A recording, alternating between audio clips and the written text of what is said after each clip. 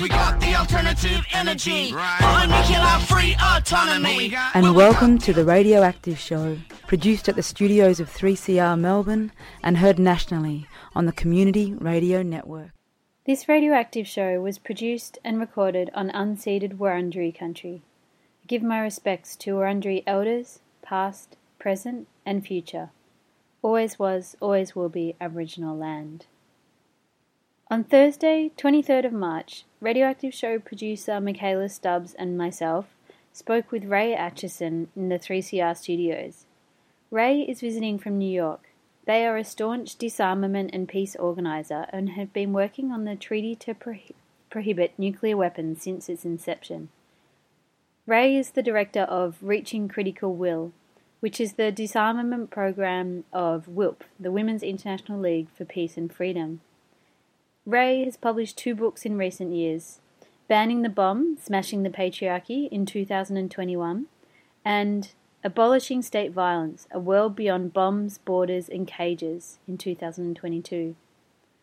I start the discussion with Ray by recalling our previous Zoom interview in the midst of the 2020 pandemic and lockdowns.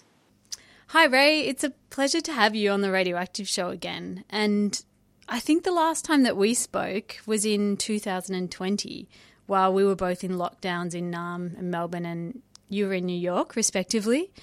And now here we are 3 years later in the studio, which is very exciting, in 3CR. I remember that time we last spoke that you were describing the global pandemic as an opportunity to challenge some of the fundamental assumptions of many Western governments' spending priorities, particularly the gearing towards militarism at a time when healthcare and social services were so desperately needed. Starting with a big question, but what are your reflections on that 3 years on? Yeah, absolutely. So thanks for having me back on the show. It is great to be back here in the 3CR studio and not on Zoom, oceans away from each other.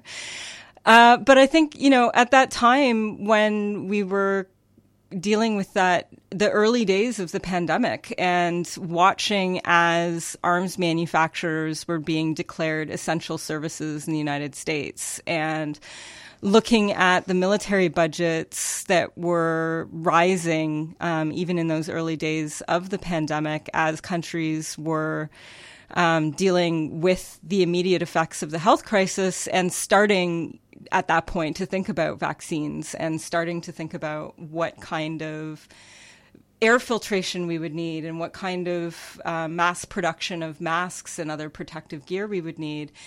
And now, 3 years later, we've seen a retrenchment of military spending and of militarism, and it's been at the expense of all of the health needs that our countries and societies have so desperately needed throughout this 3 years. And instead of seeing, mass overhaul of buildings for new filtration, instead of seeing affordable masks being given out, instead of seeing vaccines freely distributed around the world equitably, and instead of seeing now even any health protocols in place in most places in the world, instead we have new war, we have new weapons being developed, we have new contracts between militaries and universities, we have nuclear weapon modernization programs going on still.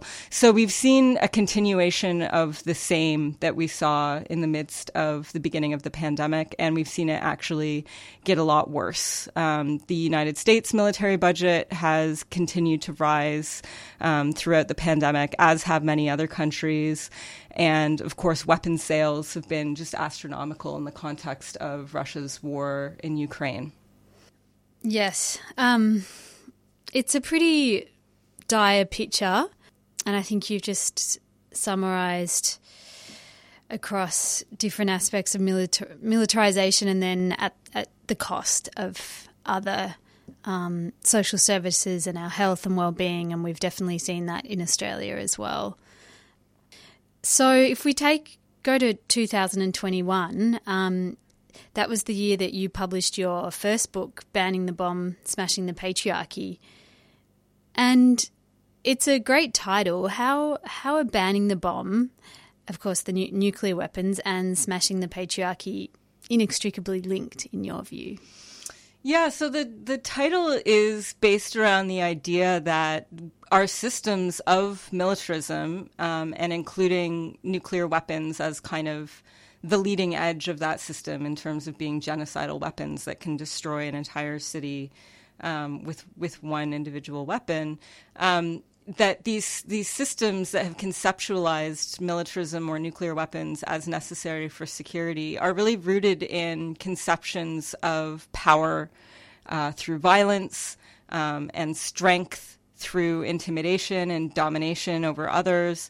And feminist theory and queer theory have always approached that sort of philosophy or culture as an offshoot of, say, militarized masculinities.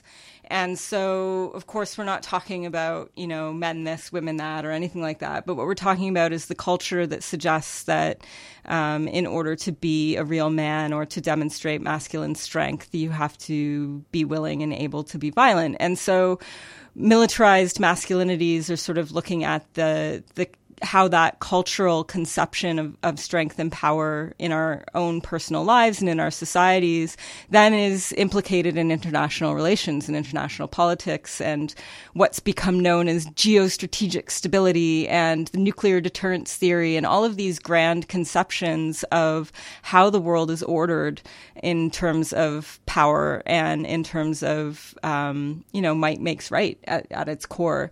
And so with this book, I was trying to explore and explain how the majority of countries and activists and the Red Cross and many others, affected communities, survivors of nuclear testing and use, came together to prohibit nuclear weapons. And in doing so, really confronted a lot of these patriarchal norms about weapons possession, about the idea of security manifesting through power and violence, and instead taking a more cooperative, collaborative approach that demilitarizes our approach to global politics. And so there's a lot bound up in the book. Obviously, it's a bit of a long read. Some of it is a little bit, the details of the actual process of the negotiation, but a lot of it is also drawing in then these theoretical frameworks and concepts that are behind the process to ban the bomb and the motivations for governments of the world to do so. Mm. And so just for listeners, of course, you're talking about the process of reaching the Treaty on the Prohibition of Nuclear Weapons, and which you and WILPF and ICANN and many other organisations were really involved with throughout. Perhaps we'll just go to that treaty briefly. How is that treaty standing coming into 2023, and what are your hopes for next steps? So the treaty entered into force in 2021, which means that it got the 50 national ratifications it needed to enter into force. Since then, we've seen an increasing number of countries sign and ratify the treaty. And we're also at a point where the first meeting of states parties happened last year. So at that meeting, countries that are party to the treaty agreed on an action plan to implement the treaty's provisions moving forward. So the treaty has elements related to victim assistance and environmental remediation. It has elements related to the gendered impacts of nuclear weapons and increasing gender diversity and other forms of diversity in nuclear disarmament efforts. It has some elements related to the technical aspects of nuclear disarmament. And so the action plan that was agreed in the working groups that have been moving forward since 2022 have really been about setting up the systems to implement these provisions of the treaty, and of course also to do outreach for the treaty's universalization. And so this remains the crux of the matter in many ways, is getting more and more countries to sign on, and in particular to get nuclear armed states or to get nuclear armed state allies that currently do not support the treaty and that actually support the possession of nuclear weapons. So Australia, of course, is one of these, along with South Korea and Japan, and the states of the North Atlantic Treaty Organization, NATO.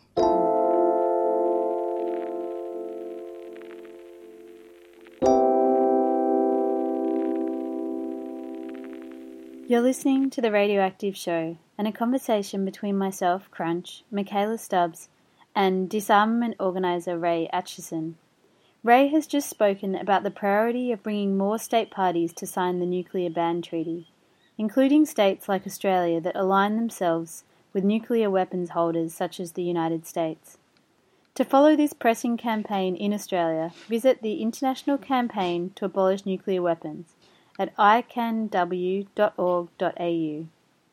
Let's return to the conversation with Ray. We might return to the global context, and in early 2022, of course, Russia invaded Ukraine, and that war has continued until the present day.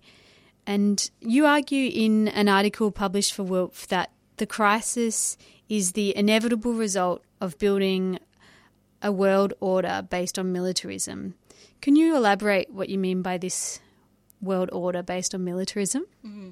It goes back to what we were talking about at the beginning of our conversation, really, this retrenchment of military spending, the continued investment in tools of violence and structures of violence at the expense of everything else. So if you're spending, in the United States, more than 50% of your national budget on weapons and wars, what's going to be your main export? What is going to be the national interest? And so it has become the military-industrial complex leading U.S. foreign policy and also largely domestic policy. And we can talk about the militarization within the United States as well. But externally, it's led to this situation for the U.S., but also for its allies and for its quote-unquote, adversaries that are set up to counter each other, basically. And so just as the U.S. has invested in the militarized system, so have Russia and China and other countries that are in this lockstep battle with the United States for dominance over the international system and influence over other countries in the world. And so by continuing to invest in weapons and war at the expense of everything else, we've sort of created this inevitability of more war. And so I think it's important that we see the Russian invasion of Ukraine in that context, because one of the things as peace activists or as disarmament activists that we get confronted with is, well, we have to support Ukraine in this moment of standing up to Russia. And so peace activists are actually just apologists for Russia. If you talk about, the arms sales, the incredible level of arms sales that we've seen, or if you talk about disarmament or demilitarization in this moment. And it's really this it's a binary approach to this problem, right? And it ignores the fact that it is these governments that have all built this system together, leading to a situation where conflicts can only be solved through more violence, and that there are people and companies that are profiting of it. So, of course, they're going to drive forward the war. The CEO of Raytheon and Lockheed Martin were very excited as the war in Ukraine got underway because their stock portfolios were ticking up very nicely as people were dying. And so instead of relying on the system of international law, which Russia has egregiously violated in every moment of this conflict, from the invasion itself to the bombing of towns and cities to the use of cluster bombs and landmines to its threats to use nuclear weapons, every element of this conflict has been a violation of international law. But instead of looking to that body of work and the collective global governance that has also been built up over the time since the end of the Second World War, we've instead just seen countries resort again and again, these powerful, quote-unquote powerful countries resort again and again to violence in order to dominate each other and the geostrategic environment. Yeah, well, I think that's exactly what we're seeing at play here in so-called Australia now. And, you might have seen the newspapers headlines in the lead up to the big Aukus announcement of this enormous spend. the likes of which we haven't ever seen before, kind of laying the groundwork, spreading fear about China, and sort of talking about this idea as an inevitability that there will be war with China in the future. And there just doesn't seem to be certainly in the corporate media, a lot of questioning of that or any and additionally, as you say, like all those international treaties and commitments that are made under the United Nations, they'll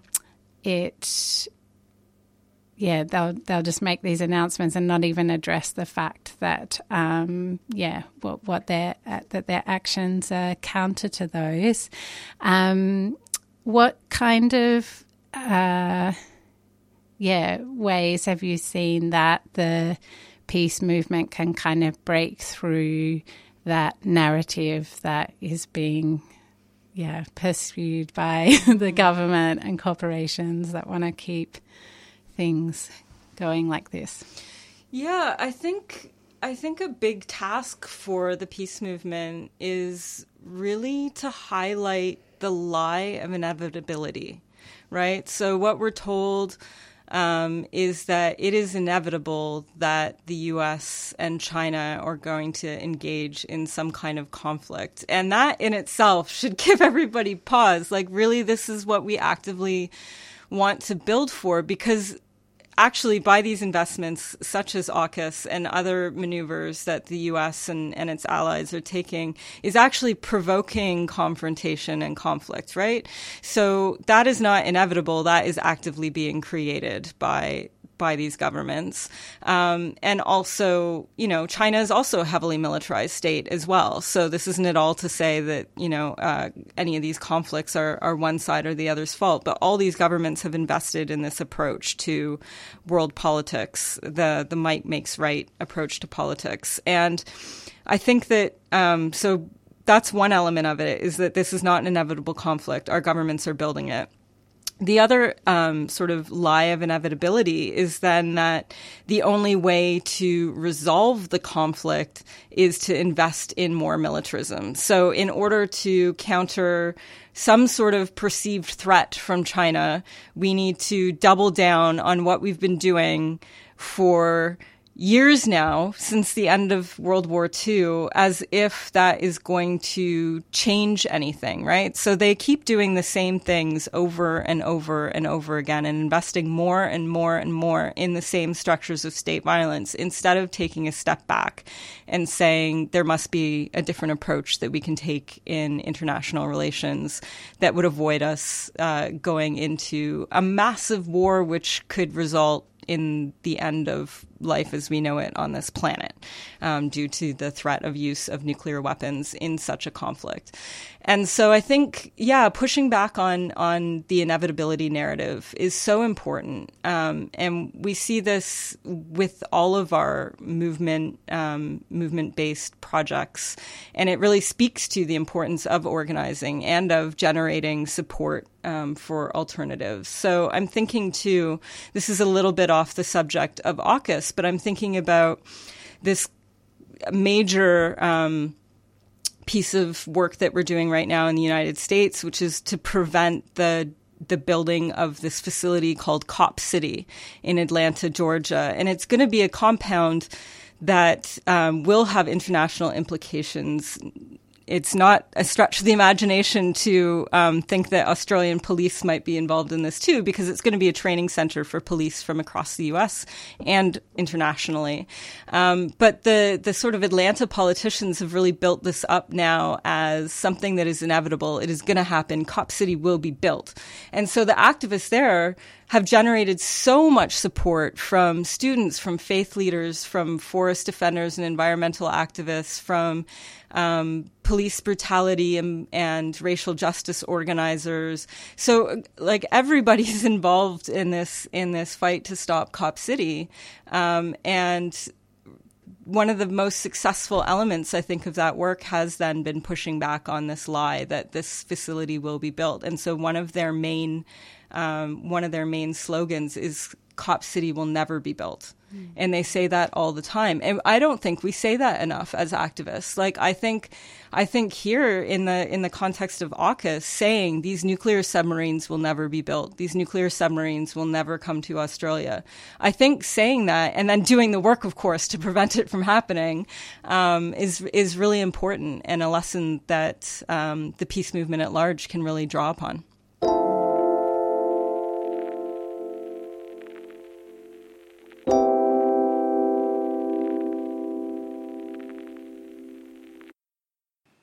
This is The Radioactive Show, and we're speaking to Ray Acheson. Next, Michaela asks Ray about whose voices are reported in the US about issues such as Aukus, nuclear submarine deals, and US bases. Yeah, I would say, in the United States, it's mostly, and I'm guessing it's similar here, but it's, the defense intelligence elite, which is mostly, middle-aged white guys who are institutionalized in these centers of militarized thought and power, right? So they're the ones that are dominating the narrative about, again, the necessity and inevitability of conflict and of AUKUS and military alliances. And they just don't have any new ideas, It's more of the same, and this is the way the world works, and we have to be realistic and rational, and we need to just keep doubling down on militarism as the solution to all of the problems that militarism causes. And it's just extraordinary that continues to be the case. But I think, as activists, when we're trying to learn about AUKUS in the United States, there is a big appetite to hear from First Nations in Australia and to hear from folks that are going to be implicated in the development of these weapons and affected by the deployment of these weapons. And I think, another aspect of this AUKUS situation and the nuclear submarines in particular is really looking at the corporate involvement in it, right? So we're talking about $368 billion. So who's getting that money? Which corporations are getting that money? I know in Australia it's all been sold on the jobs element, right? So we have all the studies that we could possibly need that say that jobs in the weapons industry, they don't provide as much to the economy as jobs in pretty much any industry. So we do know that, but I think generating that kind of information from the peace movement is going to be super useful. I think tracking which corporate entities, BAE Systems obviously will be involved, but who's actually, what are the subcontractors, and what other companies are going to be profiting from this, and doing the divestment work around that. And that's been something that has been incredibly successful in relation to nuclear weapons, as well as cluster bombs and landmines, fossil fuels. So I think that's a whole stream of work that we're going to need to open up as well. And the reality of the impacts here in Australia around the nuclear waste that you were talking about, Michaela, and around the deployment, the porting of these submarines at different points, the influx of U.S. soldiers into Australia that we've already seen so much over the last however many years, and the implications that has also for local communities. So I think these are all elements of the AUKUS arrangement that are going to need more our voices speaking out very loudly on to counter sort of the defense establishment. Defense, I put in quotes, obviously, the military establishment that dominates the narrative so far. Just taking off on that theme of the way that, like these companies and, for example, like the U.S. Embassy and Department of State work with the people they see as the future leaders and run programs like the Australian-American dialogue that sort of enmeshes all those ideas and of course, so many US defense companies now have departments in our universities, and these companies are running programs in, schools. Are there similar kind of programs that happen within the peace movement, like building leadership for the movement, or is this something you think we could do more of, like across, globally? Absolutely. I think that there's a lot of scope for that sort of training of peace movement as a counter recruitment to the military and to the military industrial complex. I mean, this is a huge thing in the US too, right? The connections between the funding from the Pentagon directly, as well as from the weapons manufacturers that go into universities. And then there's kind of a pipeline of students, if you're in engineering or chemistry or physics or any kind of science program or computers or whatever. The lucrative jobs are in the military or with one of the weapons contractors. And this is only increasing as we're seeing the development of autonomous weapons and weapons that include artificial intelligence and other high-tech gadgets, which are going to be really devastating if built. But again, like Cop City and like Aukus, they will not be built if we have anything to do with it. So I think that, if there's ways to develop partnerships, transnational in particular, solidarity relationships amongst, within student organizing and peace groups.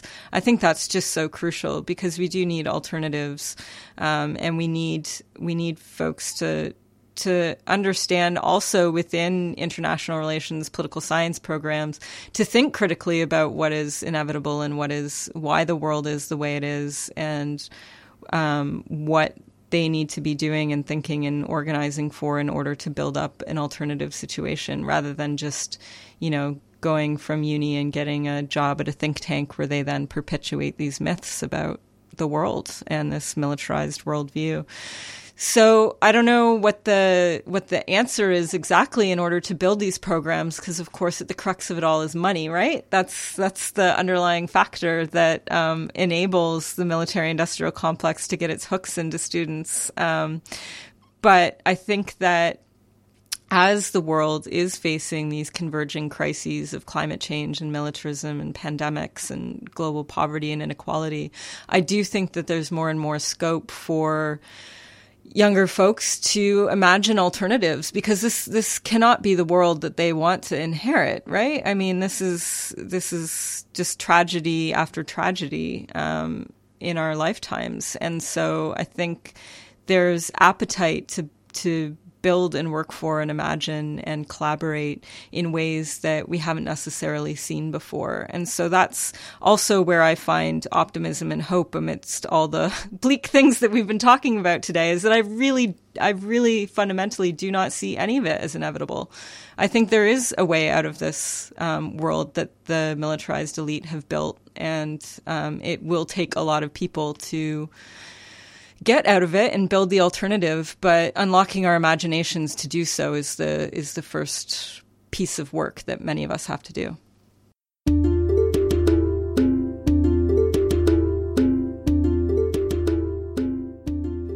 Thank you to Ray Acheson, who spoke to Michaela and I in the 3CR studios. Ray is an organiser with Reaching Critical Will, author of Banning the Bomb, Smashing the Patriarchy, and a second book, Abolishing State Violence, A World Beyond Bombs, Borders and Cages. Ray has written extensively on disarmament issues through a feminist and abolitionist lens. Find their work at reachingcriticalwill.org. Support the work of ICAN to get Australia to sign on to the Nuclear Weapons Ban Treaty. Visit icanw.org.au. This has been The Radioactive Show, produced for 3CR Community Radio in Naarm, Melbourne, and heard nationally on the Community Radio Network. We give our thanks to the Nuclear Free Collective of Friends of the Earth, Melbourne, for their support of the show. You can podcast our show at 3cr.org.au/radioactive. And finally, I'm going to take Ray's advice and try it. The nuclear subs will never be built. The nuclear subs will never be built. Tune in next week, and here's to a nuclear-free future. Cause we got the alternative energy, nuclear-free autonomy.